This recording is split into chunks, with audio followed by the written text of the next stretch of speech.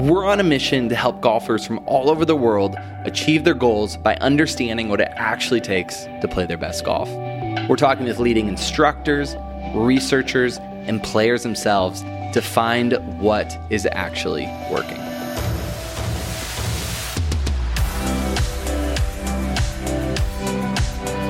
Hey, thanks for joining us today. You are listening to one of our partner shows. It is the Tour Coach podcast with Tony Ruggiero. He has some phenomenal guests on talking about teaching tour pros. He'll have his players on. Just always a great show. Today was another great episode. I want to share that with you here on the Golf Science Lab podcast.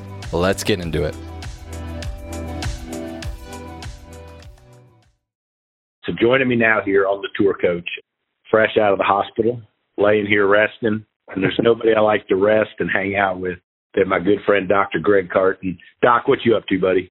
Hey, Tony, it's great to hear your voice and glad to hear you're healing up and on the mend, and looking forward to catching up soon. Same stuff here, just working away, and not much has changed. No, I mean, so over the weekend, it was interesting. I was laying there, got a chance to watch a lot of TV, and so obviously I was watching a lot of football, and I found you can still entertain yourself kind of betting on football, watching football in a hospital. I don't know if that's what the doctor recommended, but it was. Hey, whatever makes you feel good. Right? I mean, but anyways, wasn't the same as drinking beer with you and having wings, but it was close. Right. But, that's right. But obviously, and then you had all the stuff, the first part was Ricky having a chance to win, which was, and I think it kind of segued to what happened with Rory winning, but where Ricky really opened up about the ups and downs and right? And it kind of was an interesting weekend to me, the way, Ricky was the first one opening up, and then, Rory wins and plays great. And in the middle of watching a little bit of him winning, I started thinking back to how emotional he was at the Ryder Cup on that last day. And, most people liked it. Some people took shots at him, but I have nothing but respect for him. I think he's got a great perspective on golf. And I do too. And then to see how then he's talked about how, he just went back to kind of being himself. And he kind of went back to just those comments about thinking he had to be something different and more than himself. And I don't know that many people realize how big a deal that is. How many good players, I've watched a number of really good young players really struggle and either not make it, if you'll say they not make it, or however you want to say it, but because they went and chased something they thought they had to do better. And then, we'll get into it too. And I think teachers we deal with it. All of us deal with it too. And you shared with me, there's another article in Golf Digest about, mental health and out there in the world of golf and the PGA Tour.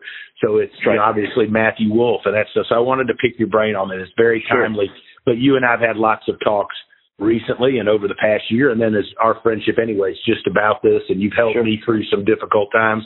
So I wanted to pick your brain on this is a real deal. It is. And, to sort of get into some of the Rory stuff first, we see this all the time. We've been talking about this for years. And we see players who do this. It's really seductive to think that there's something better out there. And these guys aren't used to struggling. When they get to this certain point, they haven't faced a lot of adversity in their golf careers if you've gotten to that point. And not everybody, but, a lot of those happen. Sure. And then they face a little bit of adversity, which is normal at that level. And then their inclination is to fix it right away. I can't feel like this anymore. Something's wrong. I have to change it. Right. And then they go down searching on this path. And it's time and time again, we see stories especially with Rory's, and the solution is always the same. It's never I found the magic bullet or I finally found something different that worked. It's always I just went back to doing what I used to do, what felt right. And they find some freedom and some comfort in that, and they start to play better. And we always joke, right, and talk about, say, guys pay me to tell them to do nothing. And it sounds sort of cliche and simple, but the hardest thing for golfers or any athlete or performer to do is do nothing when things don't feel right? But the answer is always the same. And again, it's not doing nothing. It's sort of returning to themselves. and finding themselves again, because that's comfortable and that's liberating, and it's much easier to operate than trying to put on this sort of facade and try to be somebody else or think like somebody else or feel like somebody else or think you need to. Yeah. You know, I've known players that, I'm going to use just some examples, but like players that, you know, everything was easy and they always had fun doing it. Right. Right. That's right. Fun. Yeah. And they were really good at golf and they did it because it was fun. And then, you know, then it's like they start to struggle.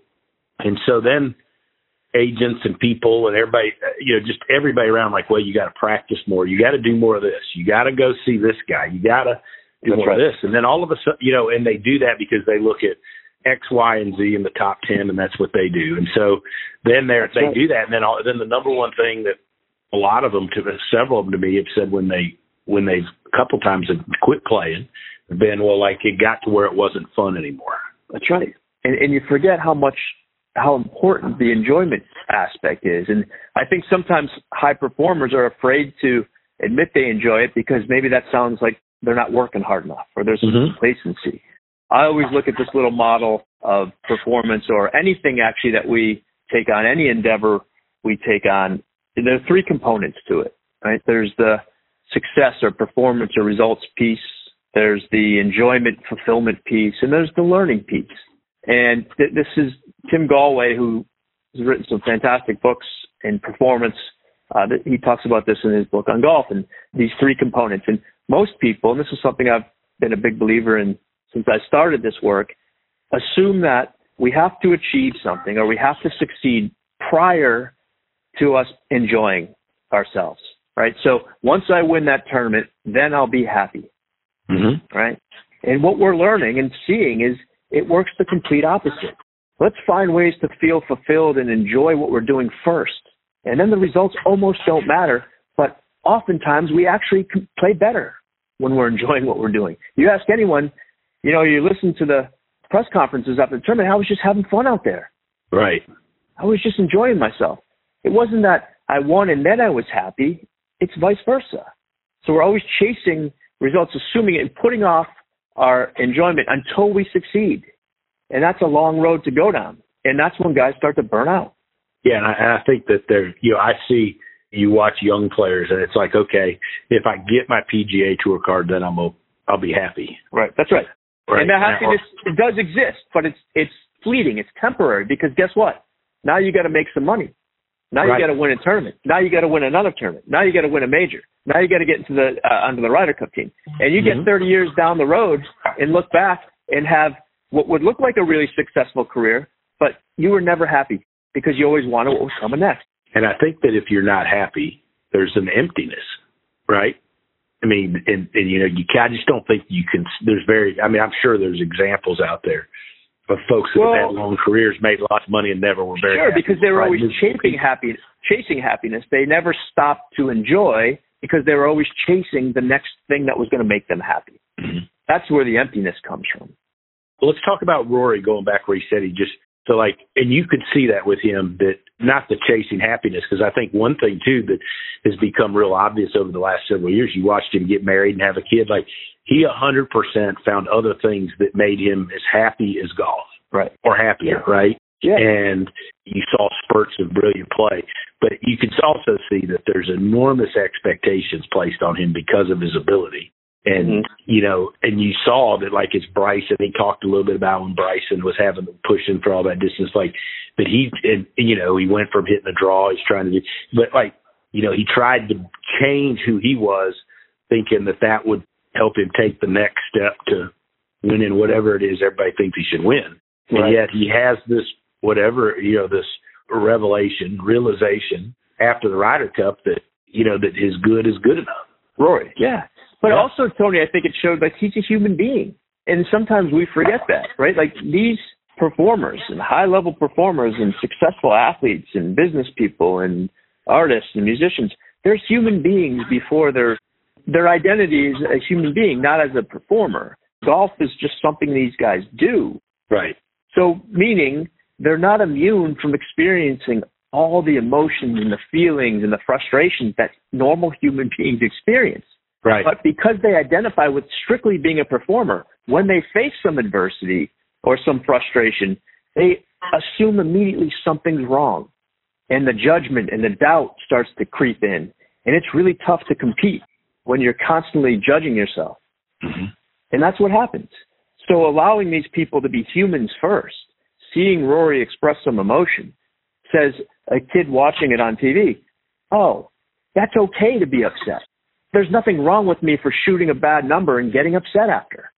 I'm a human being. So I'm not going to judge myself for feeling all these things that humans are supposed to feel. And now it's a little bit easier to navigate the troubles or the frustrations and all the challenges that we face in life. Agree. Now let's talk about Matthew Wolff and that article. I mean, obviously there's an article about Rory, but Matthew Wolff, and, you know, I thought the interesting part of it was where he sat on the 17th hole at Augusta, a place everybody. That's right. Right. That's a great example. Right. Everybody would think that if you've made the Masters, you know, you're happy. That's right. That's right. And, like, how can this guy not be happy? Mm-hmm. And he's telling himself that. How can I not be happy here? I'm making millions of dollars playing golf for a living. Something really must be wrong, right? Yeah. And that's a dangerous spot. Like professional sport or anything, it's filled with challenge and frustration. And that's all normal. But when we assume that when we face that or we feel a certain way that something's wrong with us, it gets really difficult. And this is why you're seeing this a lot. I think it's always sort of happened, but it's talked about more that these young athletes are, you know, struggling with depression and anxiety, all things that normal people struggle with. But I think a lot of it comes from the judgment because they assume that because they have everything going well for them, they should be happy all the time. And that's not how life works. Yeah. So, and then it just sort of trickles down. And then sometimes they're afraid to ask or they're embarrassed to say, well, how could I possibly go get help when I have all these good things? Like nothing, you know, that's not what athletes do or high performers do. And so getting that message out is so fantastic. People, it's okay to not be okay. Someone said that, not me, but there's a quote, right? But you've obviously listened to me and we talk so much, but it's that way for everybody, right? It's been that way. I thought the same thing. I mean, last year was at a great place, super nice place, teaching a bunch of good players, all that. But like, man, I had gotten away from doing what I like to do, and I wasn't happy. And I mean, hell, I was miserable, right? That's right. But then you'd sit and you'd think to yourself like, well, everybody's going to think I'm crazy if I tell them I'm miserable because I'm at this really nice place and I can make a bunch of money and I'm teaching. You're teaching golf around good people. And I get to go to all these places all the time and I do all that. But like, man, like when you'd go to bed, I mean, it was like, and then you get that feeling where like every week on Friday when the cut line was made, like you judged your worth and how good you were. That's right. So look, and then maybe you have a player that wins or succeeds, and that's great. And then on Monday morning, you're right back at it. So herein lies the danger of assuming that success brings happiness. It doesn't. No. In fact, it can be worse because we put all our eggs in one basket, right? We delay gratification. We say we'll be happy when we succeed, and then we succeed and we're not happy, and now something's really wrong. And that's a really dangerous place to be. Yeah, I learned that. And I think the more successful people are, the harder it is to say like, hey, I'm not happy and this isn't working, because like the majority of people are around will be like, what the hell are you not happy about? Right? That's right. So right. Then there's the people who judge you, which causes us to judge ourselves. And this is why social media is dangerous. Oh, these poor guys making millions of dollars playing golf for a living. What's wrong with them? Right? Well, that's just it. Mm-hmm. They're human beings. Right? And nobody can measure someone's struggle. It's all relative to them. Right? You can't judge someone else's struggle or pain that they feel. That's not fair. We don't have that ability to do that. So it's great that this message is getting out there. If anything, to normalize the struggle that all of us as humans face. And just because we're good at something doesn't mean that we're immune from that stuff. You take a guy like Bubba Watson, right? So Bubba's been vocal about it and come out, right? Yeah. But like Bubba was one of those guys. And hell, I mean, he would cry at press conferences. Hell, I mean, I'm as guilty as anybody of saying like, I mean, that was a little odd, right? But like, you don't know. Sure, but it was new. On, right? That's right. And Bubba, right, it's a great example, right? There was a great article about him in Golf Digest years ago. prior to, I think, a lot of his success, where he talks about his struggles. And then he started playing well. Or he accepted that maybe who he was and that it was okay.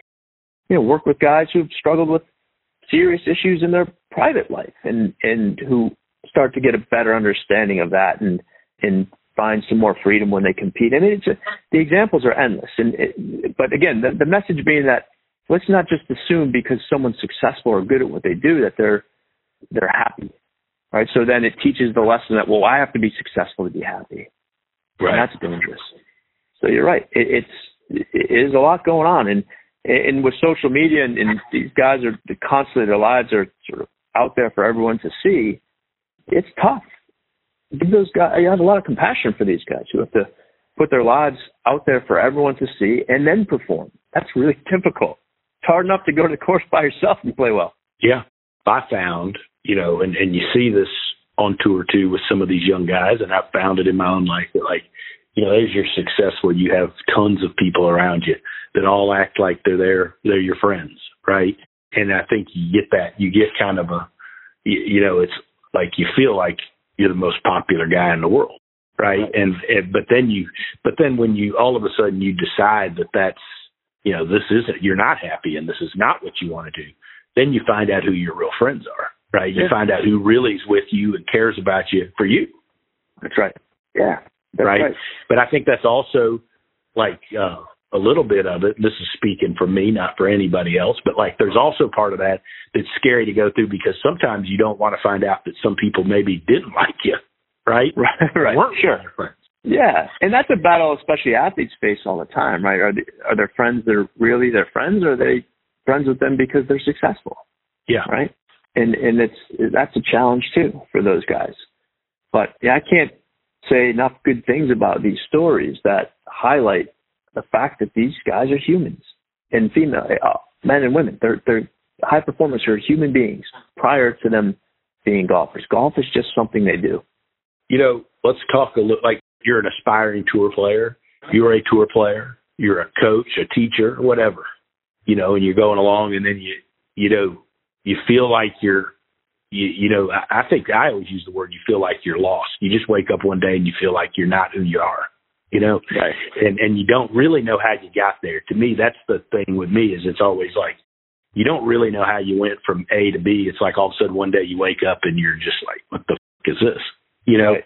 And like, so when you wake up there, like, what do you do? Like, how do you start getting out of it? How do you start getting back to being you? Because I really do. I believe that, I know it's kind of like a cliche, but if you get back to who you are and being happy, generally the other things take care of themselves, whether it's success or money or happy, whatever. They seem to follow instead of trying to chase those things. Well, that's a good, we sort of understand and you put into perspective, like, what does challenge mean, right? Challenge provides an opportunity for us to look at ourselves and we feel fulfilled when we're able to overcome those challenges, right?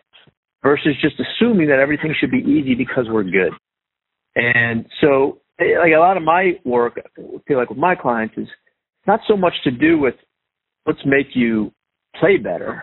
Let's help you understand yourself better so that you can feel good regardless of the result. And if you remove the fear of a bad result, right, or the feeling, well, things become a little bit easier to navigate. Right? The best calls I get are from guys that say, hey, man, I didn't play that great today, but man, what an enjoyable round. And that does happen. Yeah. Oh, yeah. Right? And those are the best. It's not, like, when you're playing well, things are easy. It's the challenge. And then I always ask kids this question when we start working together, young kids, why do you play? And their answer is always because it's hard. It's a challenge. It's never because, I win all the time. Like, if you choose golf to be because you like to win, well, you've chosen the wrong sport. Right. Winning doesn't happen a lot. But their answer is always because it's just hard. It's a hard game. But along the way, we forget that. So that challenge is why we play. And to put that into perspective, and sometimes we're not going to overcome some challenges. That's okay too. Right. But man, like I said before, you get to the point where you're enjoying the experience, you're enjoying the challenge, and it's not saying, oh man, this is great, I'm shooting 100 today, this is the best day of my life. It's, hey, there's something wrong in my game that I'm going to overcome, or in the way I'm approaching it maybe, And that's going to feel really good regardless of the result. And now when the result is on the back burner, it usually ends up being pretty good. No doubt. And I think, too, that there's some comfort in when you know, too, that it's okay to not like it. It's okay to not be happy. It's okay to not, enjoy certain parts of it. Whereas, like, there's this thought, like, you got to love what you do every day. You got to, you're going to win every day. You got to go in there every day. I'm going to win the day. I mean, like, it doesn't happen that way, right? And some days you get up and you're like, fuck, I don't want to go teach this guy, right? And, or you think, like, I'm at a certain point as a player, whatever. I'm not supposed to not want to do this, or I'm not supposed to, but you're, like you said earlier, you're human. It's okay to not. It's okay, And and that's why college golf is tough, I think. Sorry, I didn't mean to interrupt you, but no, you're right. So I guess go ahead. Like, college golf's tough because these guys are on a schedule. Like, you have to go to the range and practice, right? Right. There's days when you just don't feel like going to the range, and the best thing to do in those moments is to not. But sometimes you don't have that choice. So it can put kids in bad positions. And one, they feel like, well, I should enjoy this. I should be enjoying it. I'm playing golf in college. Mm-hmm. You don't have to enjoy all this, right? And that's where the judgment starts to creep in, and that's dangerous. That's why I think there's some guys I've known, and I work with one, but they were good college players, but not great, right? Yeah. But then they're way better pros. Because they get the freedom to sort of explore for themselves. Right, and do what they want to do and be happy. And college golf's great. It's part of being a team. It's fantastic. But there's some restrictions that some guys struggle with. And just for them to know that it's okay. Mm-hmm. To not judge yourself for just assuming you have to be plugged into all the stuff you're doing. It's okay. But to me, one of the reasons this discussion is important is because we deal more and more, so much of what I do, and you do a lot of it with me, is with junior golfers. And over the last 2, 3, 4 years, I've seen more and more young junior golfers experience this and help with this than ever before. And maybe it was there before, Greg, and I just didn't know enough to pay attention, or I didn't think that it was a big deal. But like lots of things with social media and just with life in general, it seems like people are encountering things at a way earlier age than they used to when I was growing. Sure. Oh, absolutely. Yeah, absolutely. And I think that this ability to talk about it, and one of the reasons that I've, been fortunate to involve you with my juniors, and Brett McCabe's been to a couple of my retreats before. But I think it's important that we get this message out, and not from a performance of helping them shoot 65 over 70, but helping them understand what we've talked about today at an earlier age when they're 15, 16 years old. For sure. Rather than waiting until they're 24. Oh, yeah. And it becomes a huge problem. That's right. And that judgment just continues to build, and it's harder to sort of get away from it. But again, that's my objective with a lot of these, these younger kids who work with, is to help them understand themselves a little bit better and understand putting things in perspective, right? And enjoying the challenge, and know that they're human beings. And that's a really important message. And to not be afraid to reach out if you need some help discussing some of this stuff. Yeah. No. Right? I think that's a big deal. And I think feeling like you have somebody, people always ask me, and I'm using you as an example, like, why do you like Greg so much? I'm like, one, he puts up with me, but two, I think the most important thing is having somebody that is easy to talk to. And it also feels like you're not going to judge somebody, right? Before, I think I would always feel like earlier, you'd feel like whatever you're going to say to the person, they might judge it. So you wouldn't necessarily really say exactly what you think or feel because you didn't want the judgment. Right? Absolutely. That's a stigma that, counseling or therapy or sports psych is always sort of faced, right? Like, oh, I'm going to go in and talk to this guy and tell him about all my problems. I don't want to do that. I don't want to sit on the couch and have him psychoanalyze me, and it's not what the work is. It's just having conversations so they help them understand themselves a little bit better, and knowing that what they're experiencing, regardless of what it is normal under the human condition, and that's okay. Yeah, it's okay. To assume, right? Like we see these people like Tiger Woods, who we assume is mentally tough and blocks out all the distractions and doesn't experience any adversity. Well, maybe the best example of all, right? Of who was facing some real life struggles and got some help and figured things out. The greatest athlete arguably of all time, right? Who a whole generation developed golfers aspiring to try to be like him, right? And to understand that you got to find your own way and find what works for you. And that all the stuff you experience along the way is okay, as long as you're not going to judge yourself. Right. Or want to be like somebody else. And that brings it back full circle to the original conversation about Rory, right? Let's try to be better. Let's try to be like somebody else. Let's swing like that person. Or let's think like this person. Versus let's know that what I'm thinking and feeling and how I'm playing is enough. Yeah. Just try to improve yourself. Be That's yourself. Right. And I'm not saying don't put in the work and experiment and go to the range and try different stuff, but to know that you're doing it to find what's best for you, not incorporating things that have worked for others and just assuming that it's the right way for me.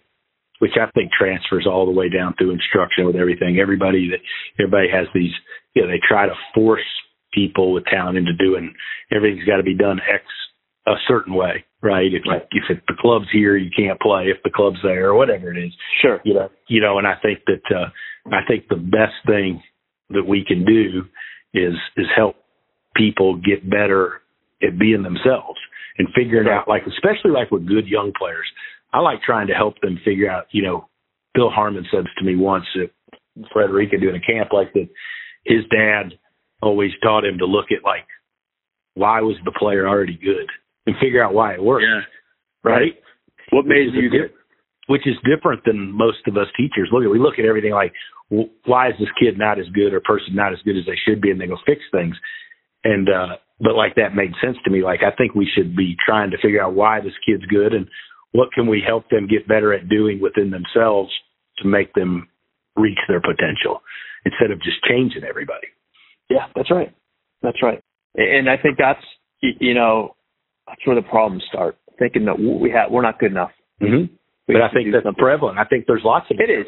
Yeah, and that's normal. And that's sort of also we want to always get better, which is fine, but maybe we're not doing it the right way.